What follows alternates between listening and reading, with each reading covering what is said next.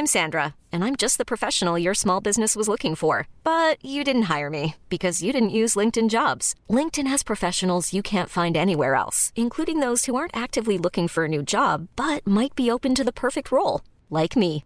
In a given month, over 70% of LinkedIn users don't visit other leading job sites. So if you're not looking on LinkedIn, you'll miss out on great candidates like Sandra. Start hiring professionals like a professional. Post your free job on linkedin.com/achieve today. Wow. Nice. Yeah. What you're hearing are the sounds of people everywhere putting on Bombas socks, underwear, and T-shirts made from absurdly soft materials that feel like plush clouds.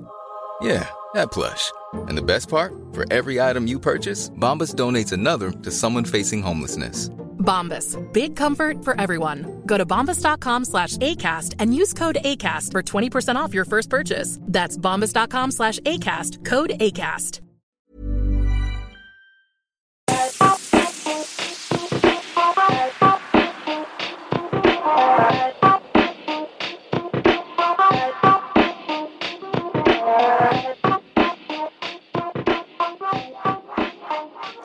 Welcome to the Watford Buzz podcast, the place where we talk about the greatest football team in the world, Watford Football Club. This week's show is a smaller than usual one, but to compensate, it's full of nothing but Watford chat and Watford chat only. And on today's episode, I've invited back football journalist and Watford fan Tom Bodell to help me celebrate that epic victory over our good rivals Luton, before looking ahead to Watford's next fixture away at one of the season's frontrunners, Reading. So without further ado, Tom, welcome back to the Watford Buzz. And let's start with the obvious. How big was that win last Saturday? Good to be back, firstly. Yeah, fantastic. What a, welcome tonic, I think it's fair to say, to the Newport County result in midweek in the Carabao Cup. And Yeah. if you'd taken the temperature of Watford fans off the back of that result, you'd have thought we'd have had a horrendous start to the season. But actually, if you take that game out of it, at the Carabao Cup in total, I suppose, three games unbeaten at this level with a ever kind of changing, evolving sides, and 3 clean sheets, crucially, which, at the end of last season would have seemed absolutely impossible, wouldn't it? So, yeah. Really, all in all, the perfect day, and particularly with Ismaila Sarr and Troy Deeney being involved as well. Yeah, it felt good, didn't it? And it's been a long time since the last game between us both, 14 years. And as soon as I woke up on that day, all the memories came rushing back. And it was just, it's blooming marvellous to get one over them. And then analysing the game itself too, I mean, it felt like we were the better team on the whole, and we actually deserved the victory, Tom. Yeah, I think so. I was jotting down notes to myself in anticipation today as I watched the game, and I thought, really and truly, that we kept them at kind of arm's length. It was the chance, obviously the fantastic chance that they did have right before what proved to be the winner from João Pedro, but hit the underside of the bar. James Collins, wasn't it, who came agonisingly close. But apart from that, they really didn't offer an awful lot, and Ben Foster didn't have a save to make, I should say. Just fielded a load of crosses, really, didn't he? So, yeah. I thought there was a very clear kind of quality divide. We looked like a team that had just probably been relegated from the Premier League, and particularly those fronts, who João Pedro and Ismaila Sarr looked, immediate kind of signs of a bit of link up and a bit of a partnership between them, which I thought was really promising. Wing-backs as well were excellent. I thought Tom Cleverley was excellent, James Garner, Craig Cathcart. Everyone was excellent, really, but there was a lot of really strong performances to take out of that. So I think, and I think it was Tom Cleverley that set it off as that's the kind of the best we've been, the closest kind of representation of what Vladimir Ivic wants to see, and I think it's very hard to argue with that. Yeah, and you mentioned the man there as well, Ismaila Sarr. I mean, we've said in the past on this show how good he can be if he gets a chance to play in the Championship, and he gave us a really good idea of the obvious talents that we know he has, didn't he? Oh, absolutely right. And you think one of his real kind of cornerstone performances from last season was the Liverpool win, and he tore the, at the time, European and soon to be Premier League champions apart on the day. Well, if that's what you can do against a defence of that calibre, the Championship defences, I think, don't stand a chance, do they? It's, I hate getting sucked into this, too good for this league kind of thing. But, I mean, he is someone who is clearly going to be far too good for this league. And with limited kind of time with the summer and quarantining and what have you, he's had a shorter pre-season than most. Less time to play with his kind of new strike partner than most. Not even really his natural position, but I think in this system it's where he'd end up playing.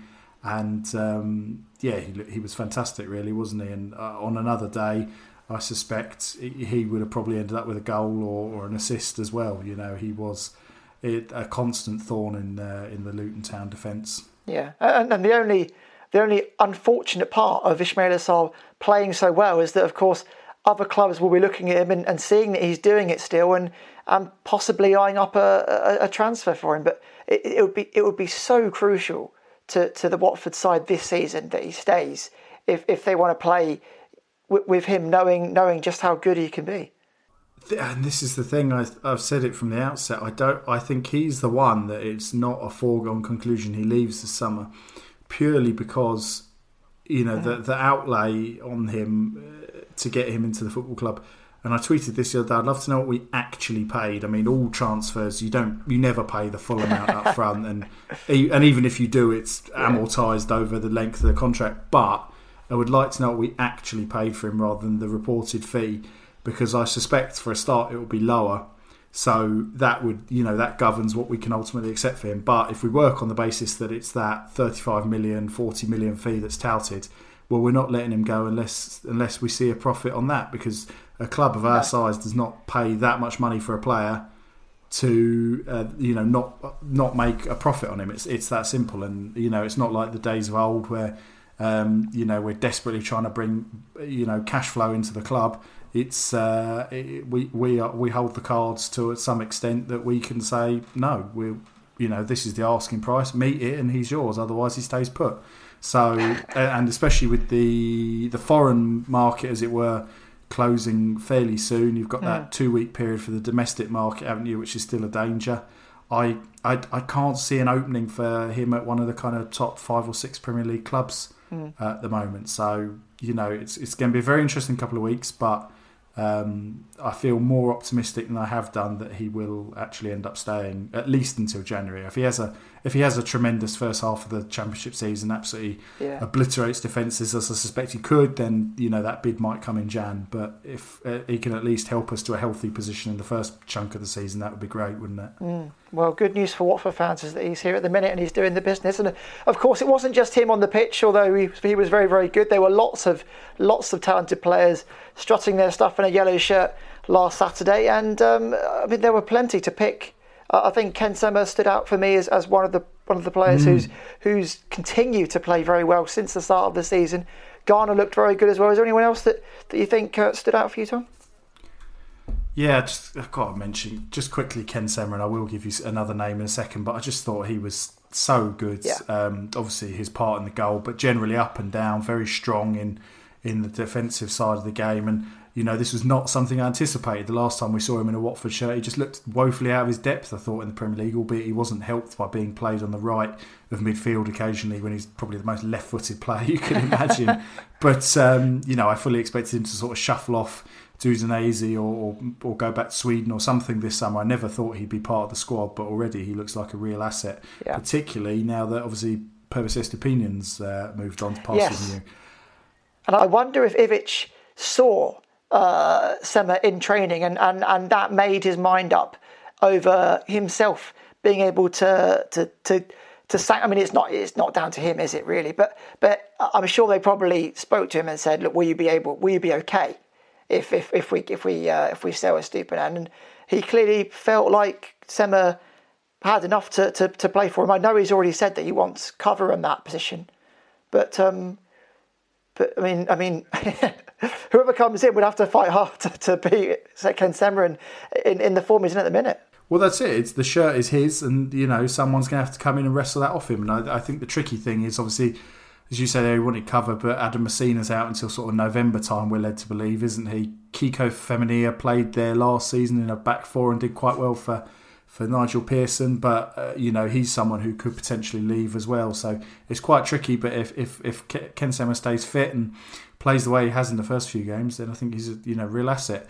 I was just going to say another name that to throw into the mix. Jeremy Ngakia, I thought was absolutely phenomenal on the right hand side. Complete, modern wing back. Won pretty much every duel I think he was involved in. Threat going forward, positive on the ball.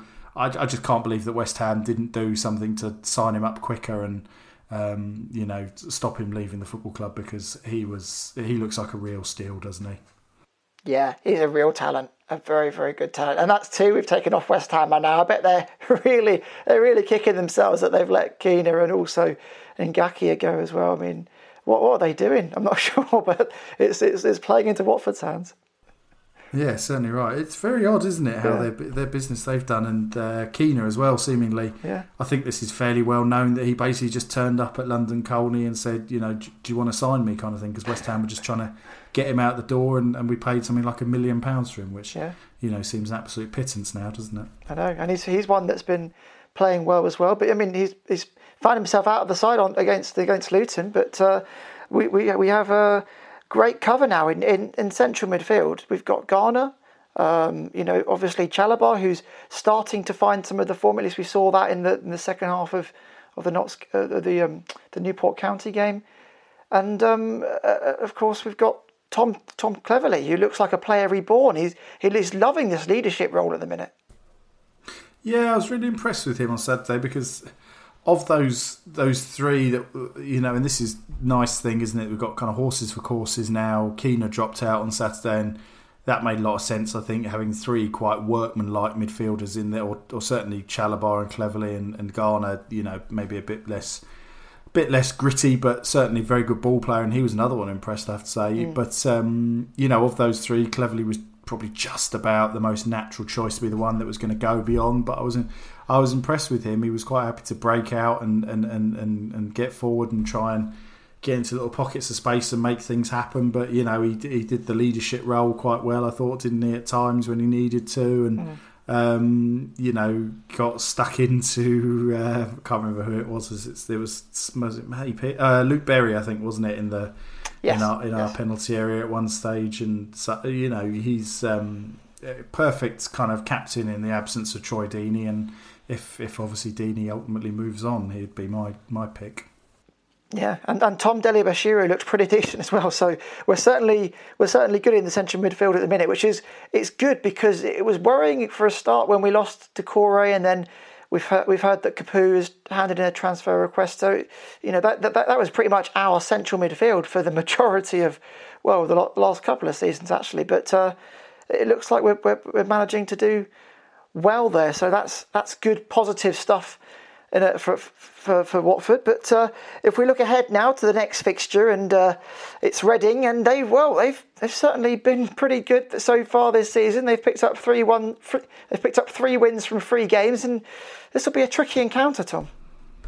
Yeah, I don't think anyone really expected this, did they? Given they had a bit of a weird sort of off season with the future of Mark Bowen was very much up in the air, wasn't it? And it transpired quite late that he moved on, and kind of brought in a very unknown or fairly unknown. I think I'm going to go out on a limb and say that to the average football fan, Paunovic is not particularly, the head coach is not particularly well known, but no. they've made a great start, haven't they? And it could be that they fade away, but early doors you can't knock what they've done, and they got a very good result at the weekend as well. So that's going to be a real test of our mettle. But Luton were up there as well, lest we forget, ahead of this game. They'd won, I think, every game, hadn't they, including the Carabao Cup. So it should be a real good test of our credentials. And Paunovic is a fellow Serb as well, so he probably knows Ivic. And I'm sure it'll be an interesting test, Serb versus Serb. I mean, maybe it's similar styles. Who knows? I think what surprised me about Reading is the kind of the goals they've been scoring. They got. I look at their forwards prior to the season. There's nothing particularly exciting. That George Puskas is meant to be quite good and did fairly well last season. But some of the others, Sam Baldock, Yaku Mate, Mark McNulty, not great. Sonny Aluko was all right a few years ago. Lucas Zhao, came into the club not very long ago, moved in last summer, and he's smashed in 6 goals already. And you just think, real surprise package. But I would not have expected much from them this season. Quite a young squad as well, it should be said, in a lot of areas. A lot of kind of homegrown players. I'm thinking, Omar Richards, Tom McIntyre, a few others that are in there, Michael Elise, Annie Rinomota. They got quite a young squad in a lot of places, but you can't quibble with what they've done so far. Yeah, Morrison as well, another decent player. They've got some good players in there. But how do you think Watford will line up for this one, Tom? Do you think it's just same again, or do you think 1 or 2 changes? What's your opinion? Yeah, I don't think there's any need to go out and make a change, is there? I think the big thing is obviously, is Ismaila Sarr still going to be at the football club by then? Unless something happens, we're recording Monday night, so unless something happens between now and Saturday, which is entirely conceivable, we've seen how quickly Roberto Pereira's move has come about in the last kind of 3 or 4 days. I don't see any reason why you would shake it up. I think probably more likely that there might be a change on the substitutes bench. Is are we able to reintegrate Luis Suarez yet? I'm not quite sure what the deal is with him, or maybe is Will Hughes going to be? I'm not quite sure again what the deal is with him. Is he going to be ready? But otherwise, I don't see any reason why you would change a winning team, and a team that must be on cloud 9 after the weekend. Yeah, indeed. We did see Troy Deeney come on right at the last couple of minutes, and he looked decent, but you'd imagine still trying to get back to full match fitness. But is there a chance that he could start in place of Pedro, or do you think Pedro keeps his place? I think Pedro deserves to keep his place, and he'll obviously be particularly pleased after getting his first goal for the club and first goal in English football. And he was another one I thought did really well, and dealt quite smartly with. I jotted down at one point that I thought, Luton felt like they were rotating the fouls, particularly Sonny Bradley and Matty Pearson at centre half. They were just, but he rode it out. If he felt a bit of contact, he made sure he got the free kick for his team. And he's not someone. He is young and he has come from South America, but Brazilian football, South American football's pretty cutthroat at times, and he's dealt with that side of things really, really well. So I think he deserves to start. But there's competition for places up front more than anywhere else, isn't there? Obviously, Troy comes back into the fold now after the weekend. Mentioned Luis Suarez. Stipe Perica's got his suspension to serve. Then you've got Peñaranda, who obviously scored. Glenn Murray's still there cup as well. Glenn Murray's still there. Jerome Sinclair's been around here. Danny Welbeck. There's sort of hints he might come back into contention, isn't there? As well. So if you're a striker and you don't contribute, you can reasonably assume that you'll be out of the team but the following weekend, because someone will be chomping at the bit to take your place. Yeah, well, I mean, I was saying in the last podcast that Pedro looks like a player that he knows exactly how to score. He just needs that first goal, and once he's got it, he'll be off. And I feel like you, Tom, that he deserves his place against Reading, and I'm sure that more goals can follow, because he was certainly getting in the right positions, wasn't he? I think he's been probably considering himself a little bit unlucky, up to this point to not have scored prior to the Luton game. I thought he's looked bright in the bits I've seen. I haven't watched the entirety of every game, but I've watched the extended highlights if I haven't seen the whole game, and I kind of thought he was a little bit unlucky. Was it against Sheffield Wednesday? Had a really good. I'm sure it was against Sheffield Wednesday. He had a really good chance. And the other thing I would say as well, if he's not been always the one in the position to have the chances, he has linked up very well. There was definitely against Sheffield Wednesday. He put a nice little ball sort of around the corner for I can't think who it was who had the shot.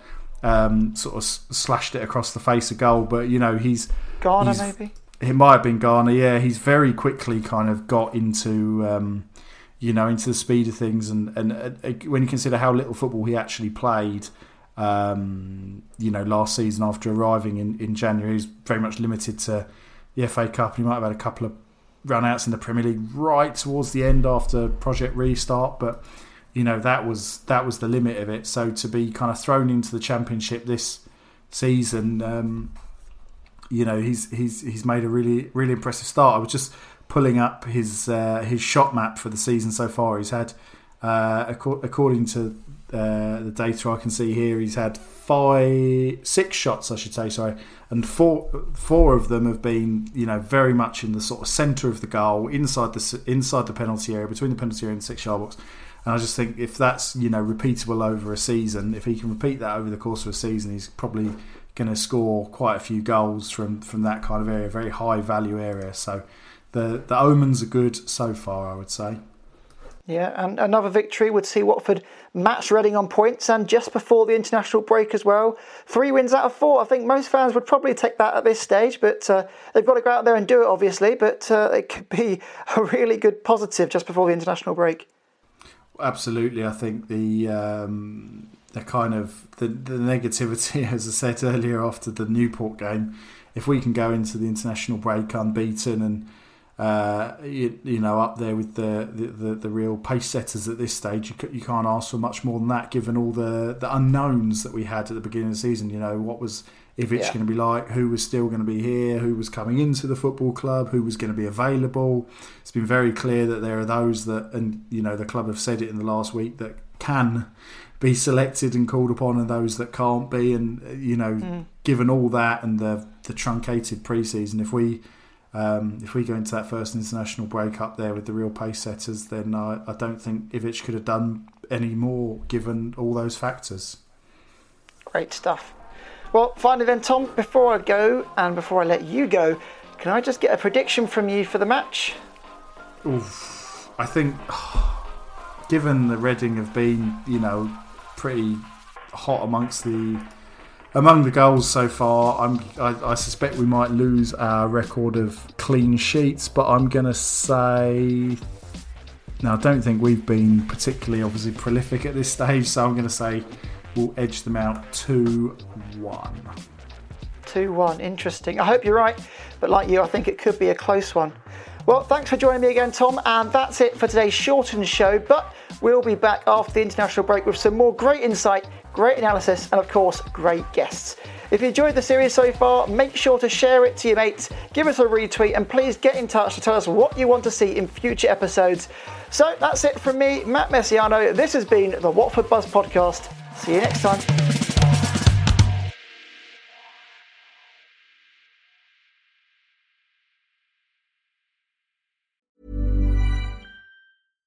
Hi, I'm Daniel, founder of Pretty Litter. Cats and cat owners deserve better than any old-fashioned litter. That's why I teamed up with scientists and veterinarians to create Pretty Litter. Its innovative crystal formula has superior odor control and weighs up to 80% less than clay litter.